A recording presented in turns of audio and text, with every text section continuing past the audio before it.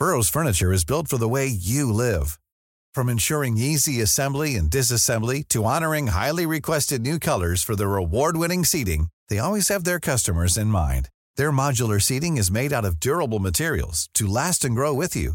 And with Burrow, you always get fast, free shipping. Get up to 60% off during Burrow's Memorial Day sale at burrow.com/ACAST. That's burrow.com/ACAST. burrow.com/ACAST. I'm Richard Porter. Oh, he's not here. This is Smith and Sniff, a podcast in which one man talks about cars and many other things. Hello. This is a bit of a different Smith and Sniff this week because Johnny's not here. He's stuck in filming hell, doing loads and loads of stuff for the Late Break Show because they're doing 2 videos a week now, which means double the work. So he's travelling all over the country doing lots and lots of stuff, and I was stuck in writing / doing whatever I do hell, and we couldn't find a time when we were both free to record a podcast. So I'm sitting here in my car on my own, which is a bit weird, and it's doubly weird because I'm in a car park that I thought was quite quiet, but it seems to be a local taxi driver rest place, and there was a man sleeping in a car when I got here, and then a Ford Galaxy minicab has turned up, and the man pulled over and reclined his seat. But then when the other car moved away, the Galaxy moved into his spot like it's the prime sleeping slot, which is a right angle to where he was. I don't understand. I assume it's taxi drivers and it's not some elaborate dogging code. We'll find out. I've just come back, on my way back, from filming for the 3rd series of The Car Years on ITV, where I'm sometimes a pundit and talk some shite. So that'll be on telly later in the year, I suppose. So please watch that when it's on. But that's one of the reasons why we couldn't find time to meet up, because I was doing that, and Johnny is... I can't say where Johnny is today because it'll spoil the surprise, but he's doing something cool for the Late Break Show. So I'm sitting in my Range Rover, which is why you can hear luxurious leather creaking, because that's the car that I drove in today. And I thought for this sort of on-the-fly solo podcast, one of the things that I would do is answer questions that we get sent a lot. And one of those questions is, has your Range Rover gone wrong yet? Which I get asked quite a bit, and I'm loath to always say no because I think that will jinx it, but I'm going to take a brave pill today and say the Range Rover is fine at the moment. I mean, it probably won't start after this, but at the moment, as in when I pulled up, it was fine. I'll give you a recap in a sort of previously on Smith and Sniff kind of style. From the top, we used to have an electric car as a family car. We had a Jag I-Pace, and it was really good, and I liked it a lot, but it was on a lease, and it went back at the end of a 2-year lease, and we did a new car, and we decided not to lease something, and my wife said, why don't we just buy something outright, just as a stopgap, something cheap? And I decided the best car for that job was a supercharged Range Rover, the old generation, an L322 in Range Rover nerd speak, the kind that it seems that Her Majesty the Queen still has, although I think hers might be a diesel, and it's really nice green with no privacy glass, which I like a lot. Mine's silver, and it has got that stupid glass in the back, but I'm not going to go full Chris Harris and have the glass replaced like apparently he's done in his BMW M2, because this was only supposed to be a stopgap car, even though I sort of convinced my wife that the budget should be upped quite a lot, because there aren't that many supercharged Range Rovers for sale relative to the diesels, and the diesels of this shape get clobbered by the ULEZ extension if you live in London, which I do. So I said it had to be a petrol one. They're harder to find, and eventually I found this one at a specialist up north, and did that thing that you have to do if you're buying a car online remotely in good faith, where you get a one-way train ticket. in the hope that it's not a complete snotter and that you won't have to go and buy a train ticket home again, which was my fear of turning up after a whole day away, shamefaced, and going to my family. Yeah, I'm afraid it was actually dribbling brown stuff everywhere and bits of it were on fire, so I just got the train home again. But it wasn't. It was fine. It is fine, sort of. So I've had this car almost a year now, so I thought it was a good time to do a little roundup. That's the backstory. That's how I ended up with it. And my logic for persuading my wife that's what we needed was partly because we had loads of summer trips planned in the UK because of COVID and that, no going abroad. Let's do some good British holidays. And we did. We had some lovely holidays, but I thought we have 2 small children and a big dog, and we always seem to cart lots of stuff around, including scooters and small bikes and things. So we need a car that will take all of that clobber and those children/animals. So that's how we ended up with this. And it is brilliant at that, because you can just keep throwing stuff into it. So I bought it last March, I think, and it's a good 10 feet car. It looks mega from 10 feet away. You get a bit closer, you'll notice some of the things are not perfect. There's a few little scuffs and signs of life about it, a life lived, but that's okay. I don't mind that. The one thing that bothers me is the wheels are a tiny bit scabby. I'd love to have those refurbed, but I haven't got round to that yet. Otherwise, it looks quite smart, and people who don't know about cars just kind of go, ooh, it's a Range Rover, and they're not really sort of counting generations. It sort of still looks quite modern-ish. This is one of the facelift of the facelift models. It's 2010. It's the one that got the more complicated headlights and digital instruments, and it's sort of a modern car. It's got Bluetooth, it's got reversing camera, which is good because the parking sensors don't work, but that's the only thing on it that doesn't work as far as I know.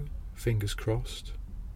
Honestly, I'm crossing my fingers at the moment just in case it doesn't start. But so I bought it, I went to Lancashire, it was fine, particularly from 10 feet away. Got in it, it was on fumes, went to a petrol station, filled it up, had a wee, and then drove 200 odd miles back home in one go. Easy as you like. It was absolutely brilliant, really comfy, and it did 22 and a bit miles to the gallon, which I know in one universe is ridiculous. In another universe I was like, oh, that's quite surprising. I didn't expect that. And that is sort of what it will do. It will do generally between 18 and 22 miles to the gallon, which is either absurd or quite pleasantly surprising, depending on where you're coming from. We don't use it all that much a lot of the time, unless we are going away or something, or so it's not a total headache. I don't constantly fill it with petrol, thank God, because it's got quite a thirsty tank on it. But it's only doing the same MPG as a friend of mine gets from a 3 litre X5, and I'd rather have this. So it's all about perspective, isn't it? Even kind of stupid warped perspective like that. So there we go. But the main question people ask is what's gone wrong with it. So after a year, here's what's gone wrong with it.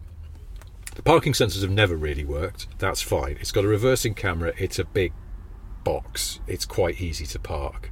So I haven't bothered trying to get them fixed, because that would just be someone having to chase an electrical fault around a big car. Not long after I got it, it threw up a low coolant warning, and it turned out the water pump was weeping coolant. They all do that, sir. So I had the water pump replaced.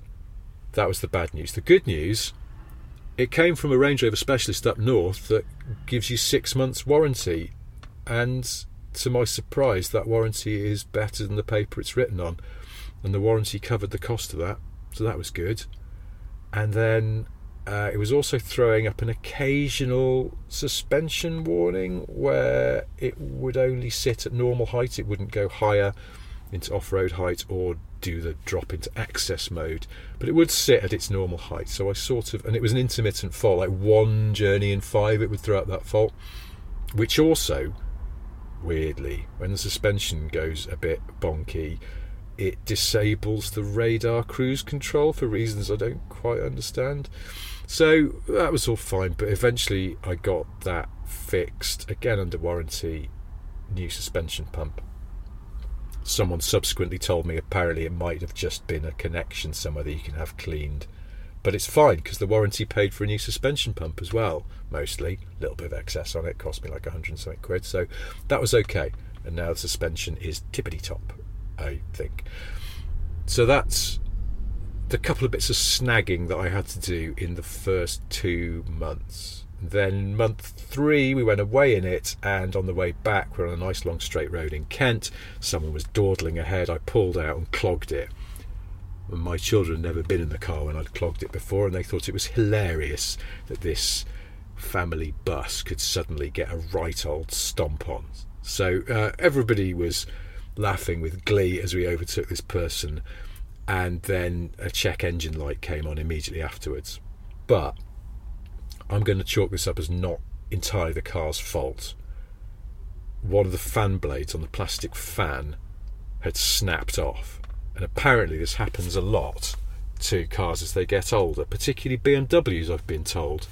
And I know someone, in fact, who had it happen to a BMW. And I don't know if it's a BMW fan in this, because it's a Jag engine in these later ones, but obviously the car was designed in the BMW, so it's some kind of residual BMW khaki fan syndrome in there. I don't know.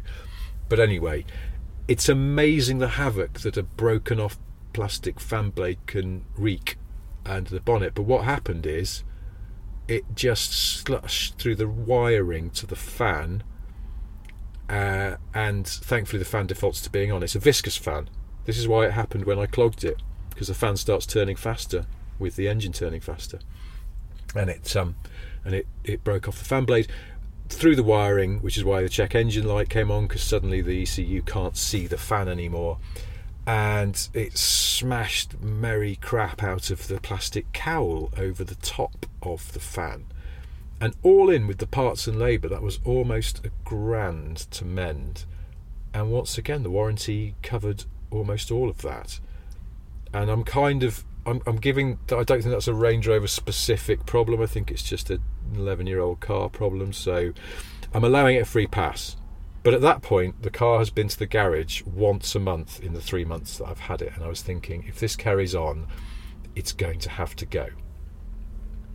But I'm going to touch the attractive wood trimmings on the door when I say, since then, it has been no trouble at all. Not a thing. It's been really good. And we went away. We've been all over the country in it, with all of us in it. I've been away, just me in it. It's a really good hauler of stuff, and there is something about it, there is a sort of feel to it that I can't put my finger on, because it's not actually that good. I mean, it's incredibly bargy. My wife calls it the boat. I did sort of make it feel a bit better in terms of positivity by putting new tyres on it eventually, which was slightly ouchy expense, but worth it, because it just felt better on the road. The steering felt better, and obviously the old tyres weren't shot, they were still legal, but I just wasn't happy with them. They just felt a bit like they were tired. The sidewalls were scuffed and things, so they were the ones that it came with. So I had new tyres put on it, and that made it feel a bit better. But still, you know, it's one of those cars where you feel like you have to sort of send a telegram in advance if you'd like it to change direction. But that's fine. It's a Range Rover. I like the fact it's not trying to be sporty, and there is just something quite nice about it. I think it's because it's got big windows, you can see out. Our children love it because of that, because you can get a good view out. A lot of modern cars, the window line rises up. If you're very little in a car seat, you can't see out very much. So they really like the fact they can see the whole world. And also, one of my kids is still small enough that she needs help getting into her seat and belting in and stuff like that.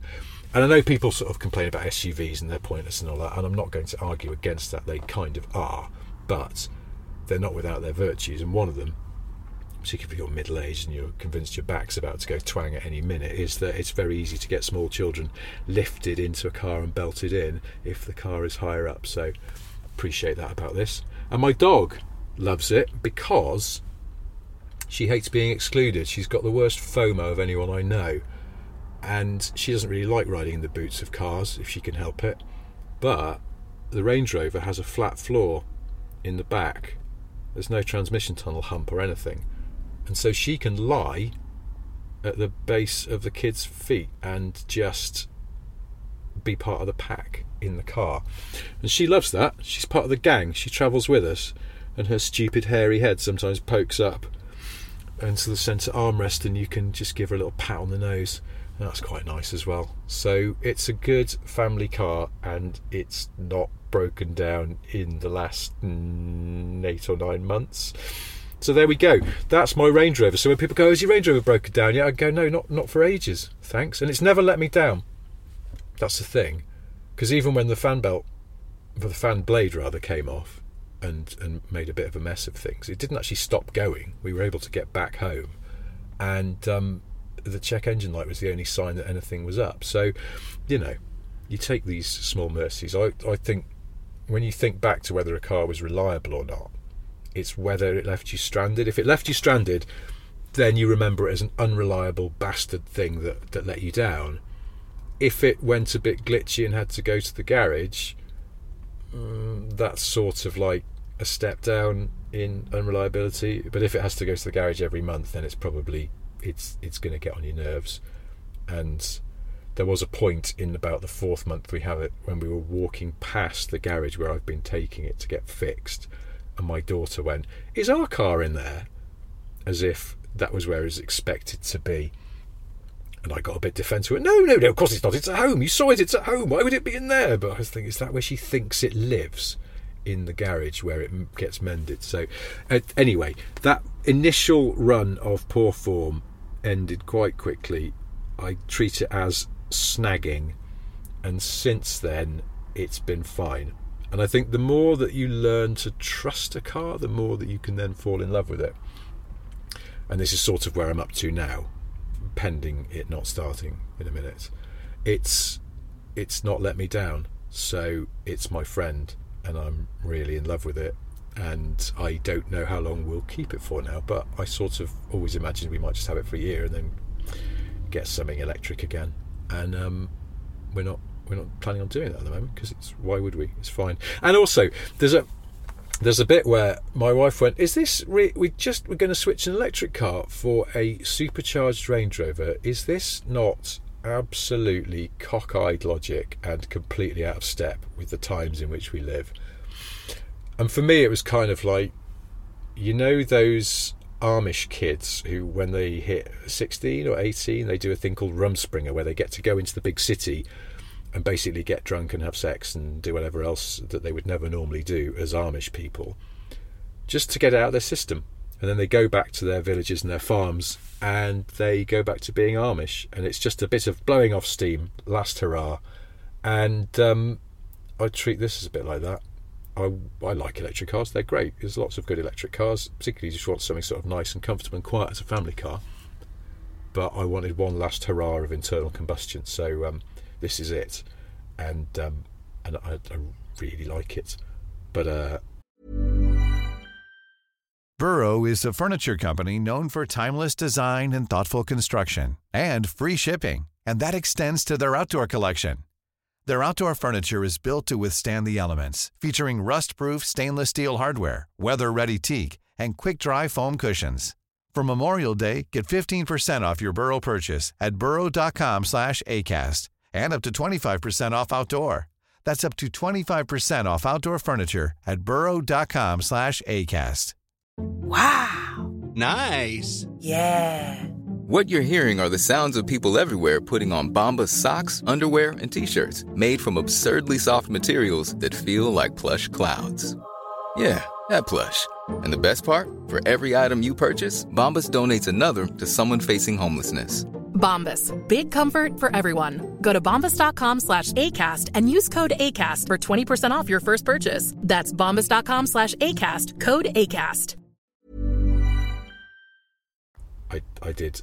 My boy started talking about how they'd been discussing global warming or climate change at school as we were sitting on the tailgate of the Range Rover putting our wellies on. And I thought, he's going to get to an age where he will realise that perhaps this is a sort of unfashionably CO2 emitting car, and start asking questions. To which I'm going to say there's a stout argument about keeping a 12-year-old car, as it is now, going, rather than ordering a new one and having it made and all the CO2 that involves. So, you know, you can slice the cake different ways, the argument cake, but I'm keeping this going for the time being. So, anyway, that was a very long-winded way of saying my Range Rover's fine, thank you for asking, it's all working okay at the moment, cheers. I will let you know maybe if it stops working, but for now it's fine. And I'm sort of quite attached to it, and just how sort of comfy and sloppy and big it is. These are all good things.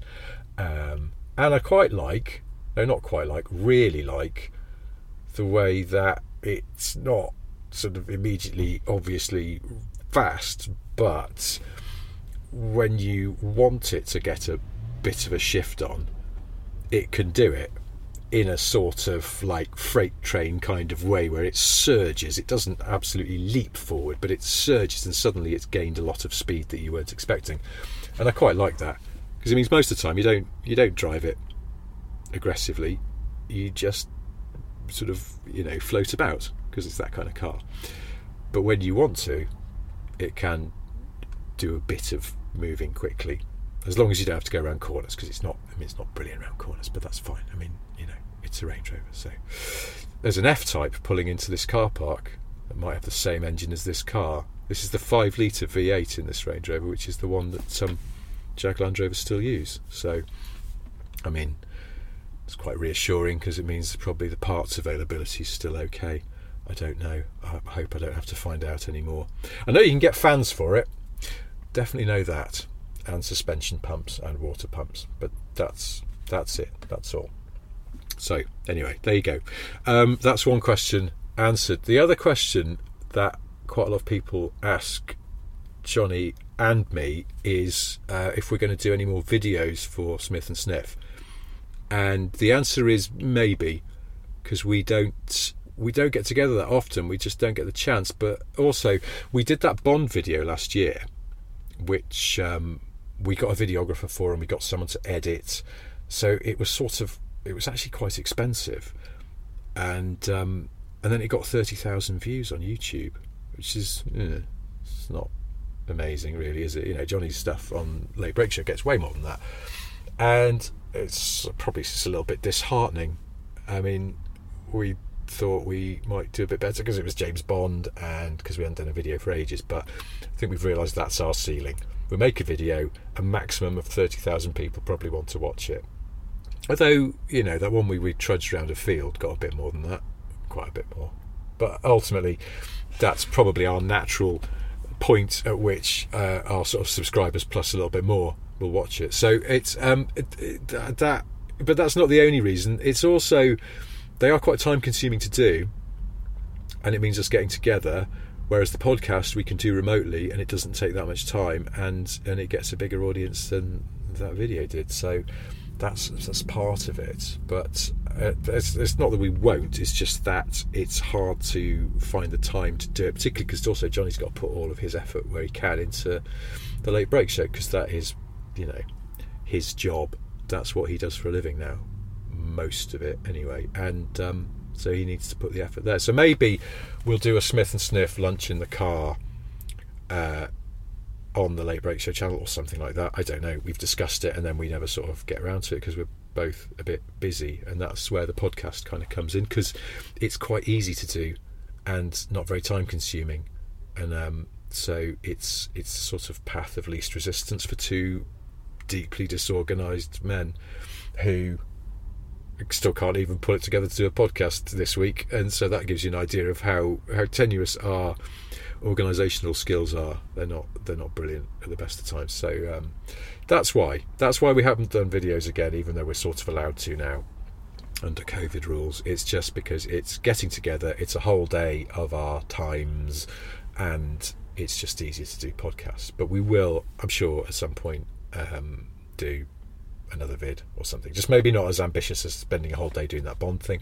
because when we used to have lunch in the car and drive about a bit, we could probably get 3 or 4 videos out of one day's filming, and that Bond one we just got one sort of long video out of a day. So it was not sort of time effective. I don't know. Anyway, but hopefully some people enjoyed it. We enjoyed doing it. It's worse things to do than drive about London in a Defender looking for Bond cars. But anyway, so I will keep you posted if we ever do a video again. I'm sure we'll mention it a few hundred times. There was a couple of people asking about Late Break Show Live as well, which is obviously that's kind of Johnny's department, but I usually tag along. There will be Late Break Show Lives coming up this year.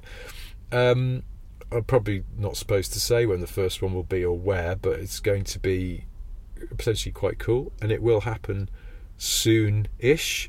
Probably a bit more of a run-up this year, so that the tickets have longer on sale, so that more people know about it, because we kind of ambushed people a little bit last year, I think, with some of these shows. They were sort of announced a month or so in advance, and I suppose if you give people more notice, maybe more people will be able to turn up because they're free. So there will be Late Break Show Live events this year. We'll be doing, usual sort of stuff. Watch this space for details. What else? I can't remember what else I was going to answer. There were some other questions, but I forget. Thank you, though, to everybody who got in touch about last week's podcast, and particularly the things you can do in Germany at the weekends, which it turns out is quite enlightening. Simon White is a listener, for example, who said, Achtung, having lived in various places in Germany over the years, I can confirm that you absolutely could not wash your car on Sundays or hang washing out. The game has moved on, however, and in an attempt to prevent too much detergent being washed into the watercourse, they've now banned all car washing at home. You must instead convey your motor to a Waschstraßen. Sorry about the pronunciation. And don't start me on their bin police. That's a complete nightmare for the unwary. Thank you, Simon. Andy Pinchuk, who you may remember as the man who sent us the incredible story about driving through the Lada factory and then getting stranded in a boat in Russia. He still lives in Germany and has sent a very expansive catch-up on German rules and stuff. It is illegal to leave your car idling for more than 3 minutes, Andy says. Much like you pointed out, anyone who leaves a car idling for more than 10 to 30 seconds, once up to operating temperature, should simply start putting 10 units of their favourite currency in everyone's postal boxes, or they are wasting money, energy and polluting. However, every winter there are articles in the paper in Germany about how you should free your car from ice and snow and then drive off.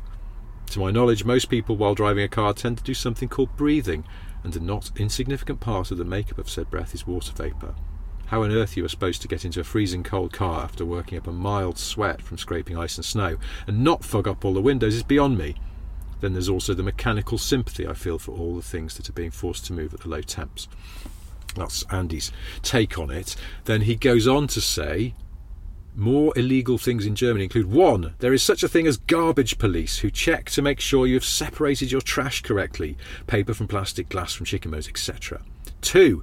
Barbecuing is usually locally regulated. Cities often have rules about only barbecuing once a month, but if you own a house, it's usually not a problem. 3. You must have winter tyres, aka M&S tyres, on your car by 16th of October, else your insurance will not pay if something happens to the car. This includes things like a tree falling on it or it getting broken into. No winter tyres equals no claims. This has led many Germans to thinking you can drive on winter tyres like on summer tyres. They are shocked, Andy says, that the car understeered into a barrier at 80 miles an hour when there is some white substance on the ground. But I had winter tyres on, they lament. This is the good bit, though. Andy's given us some examples. I presume he's not making this up. It sounds almost impossible to believe, but it's brilliant. You can get fined, Andy says, for insulting a police officer that is proportionate to the rudeness of the insult. Literal translations in brackets here, but Bekloppter is crazy person. If you called a police person that, you get a €250 fine. Dummeke Dumme Kuh, is it? Stupid cow, apparently. That's €300. Also, for €300, you could have Lech mich doch, which means go ahead and lick me, but sort of more translates as blow me, apparently. €300 for that. Which is odd, because Du Blödschwein, stupid pig, is €475. So, I don't, well, anyway, apparently that blow me is not as bad as stupid pig in Germany. Einen Polisten Düsen.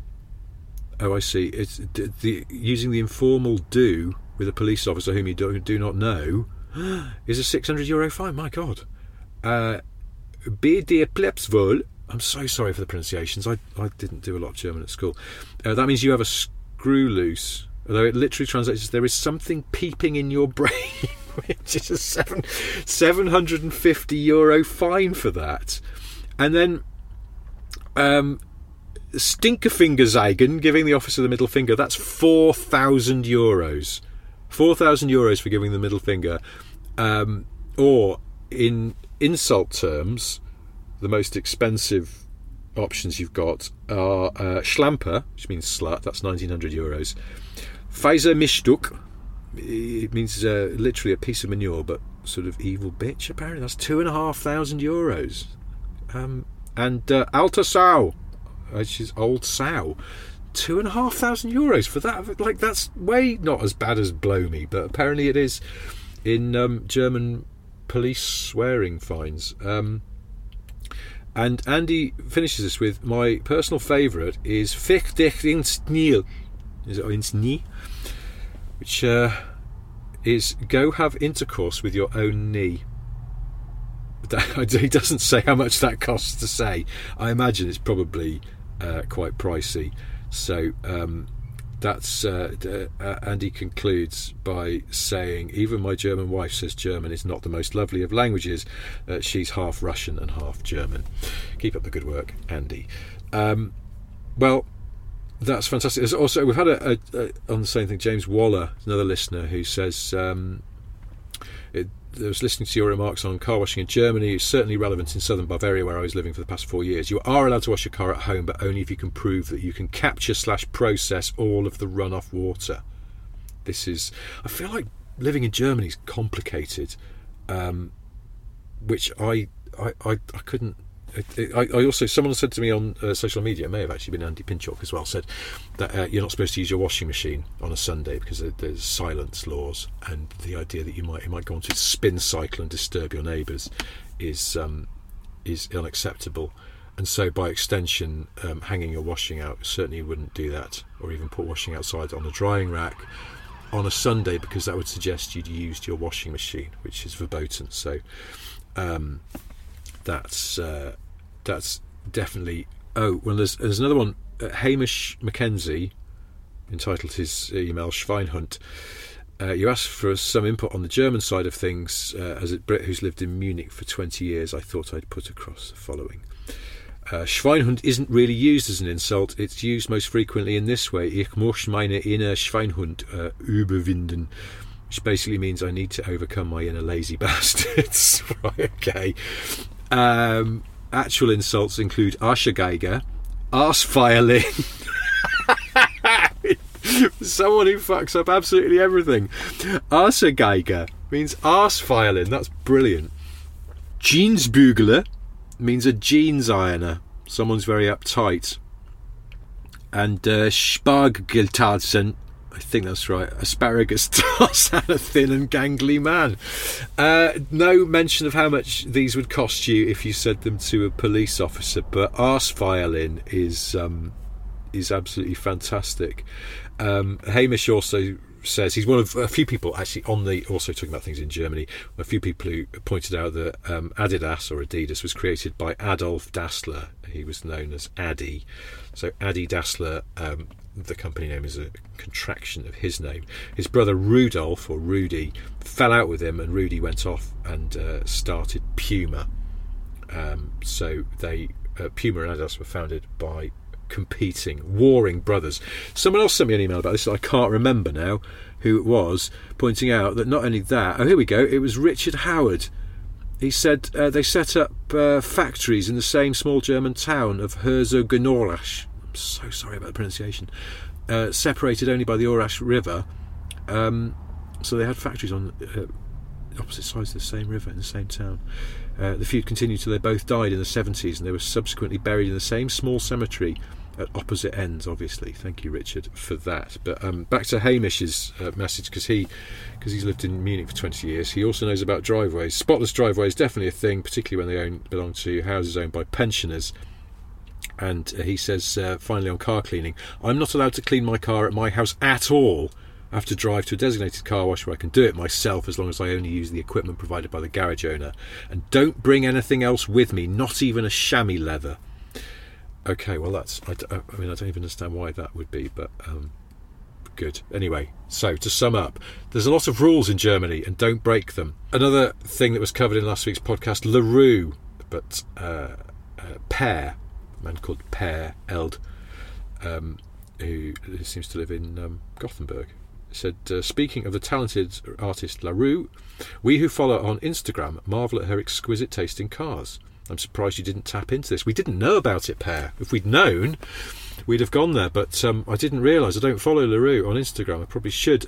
Per says she often posts photos of her AMG Mercedes. I suspect it's a C-Class coupe. This I did check out, Per, and I forgot to follow her when I did.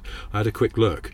And yeah, it's a C-Class coupe, but I'm not sure it's an AMG. I think it might just be a sort of normal non-AMG one. But even so, it's quite smart, and it's blue. And she's obviously very pleased with it, because she's posted a picture of her leaning on it on her Insta. So which Per is attached to his email as well.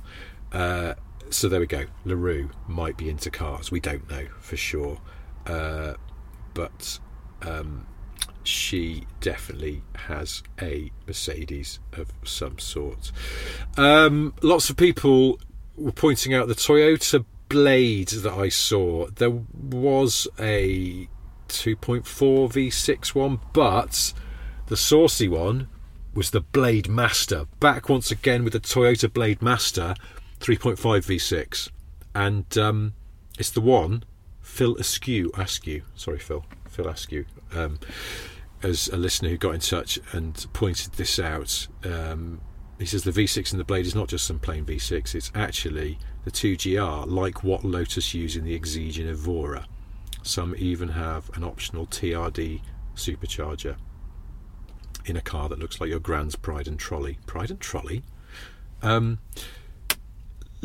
Love the show, but Richard tails off in longer sentences, so I turn it up and then poo myself when Johnny cuts in, which is highly inconvenient. It's like a DSG fart when you aren't expecting it. I didn't know that I did that. I'm probably doing it lots here, but there's no Johnny to make you poo yourself. So we'll try not to do that in future, Phil.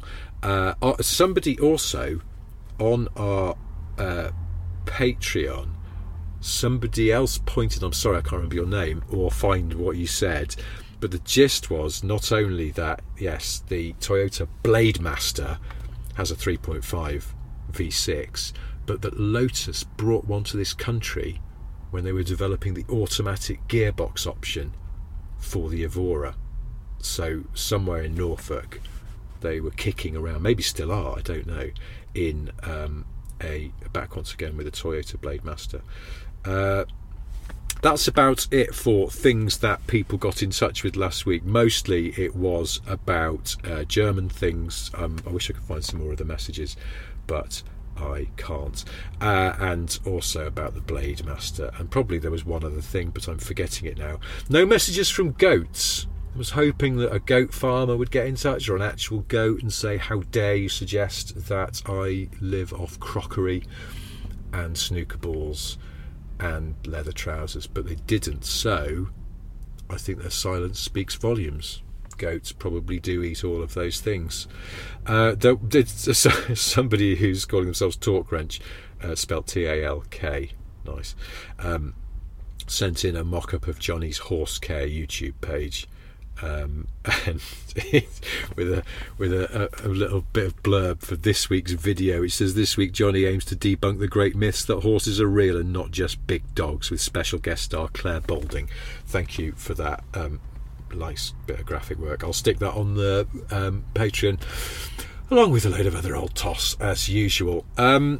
Well, anyway, I'm sorry about this podcast. I wish Johnny was here. It would have been a lot more interesting and funny. But as I said, he's all over the place at the moment filming. We will go back to normal service next week, I promise, unless we fuck it up and forget to find the time to do it. But that probably won't happen. Probably. I mean, we've got to 95 episodes and it's only happened once, so which is frankly a miracle.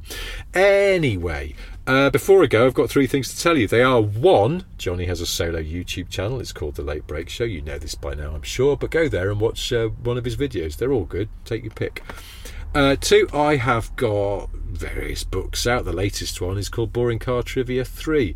It's available from Amazon as a paperback or an ebook, or you can buy the paperback from the Late Break Show merch shop, but there's also some Smith & Sniff t-shirts and hats and mugs and all that stuff. It's thelatebreakshow.com, and then go to the merch tab. And we've got some new merch coming soon, hopefully, so if you want to set up a goat buffet, there'll be some new mugs and t-shirts quite soon. And the third thing I've got to tell you is that Macaulay Culkin's middle names are Macaulay and Culkin. His full name is Macaulay Culkin. He wasn't christened that. He legally changed his name to that in 2018. I think he asked people on social media what he should change his middle name to, and they may have slightly Boaty McBoat-faced him. I don't know the full details. But anyway, Macaulay Culkin, the actor out of Home Alone. And that's it. Thank you ever so much for listening. Once again, I do apologise for this. If you've made it this far, give yourself a biscuit. Back to normal service next week. But until then, goodbye.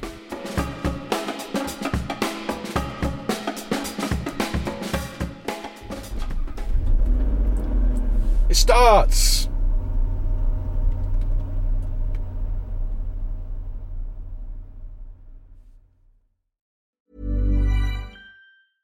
Even when we're on a budget, we still deserve nice things. Quince is a place to scoop up stunning high-end goods for 50 to 80% less than similar brands. They have buttery soft cashmere sweaters starting at $50, luxurious Italian leather bags, and so much more. Plus, Quince only works with factories that use safe, ethical, and responsible manufacturing. Get the high-end goods you'll love without the high price tag with Quince. Go to quince.com/style for free shipping and 365-day returns.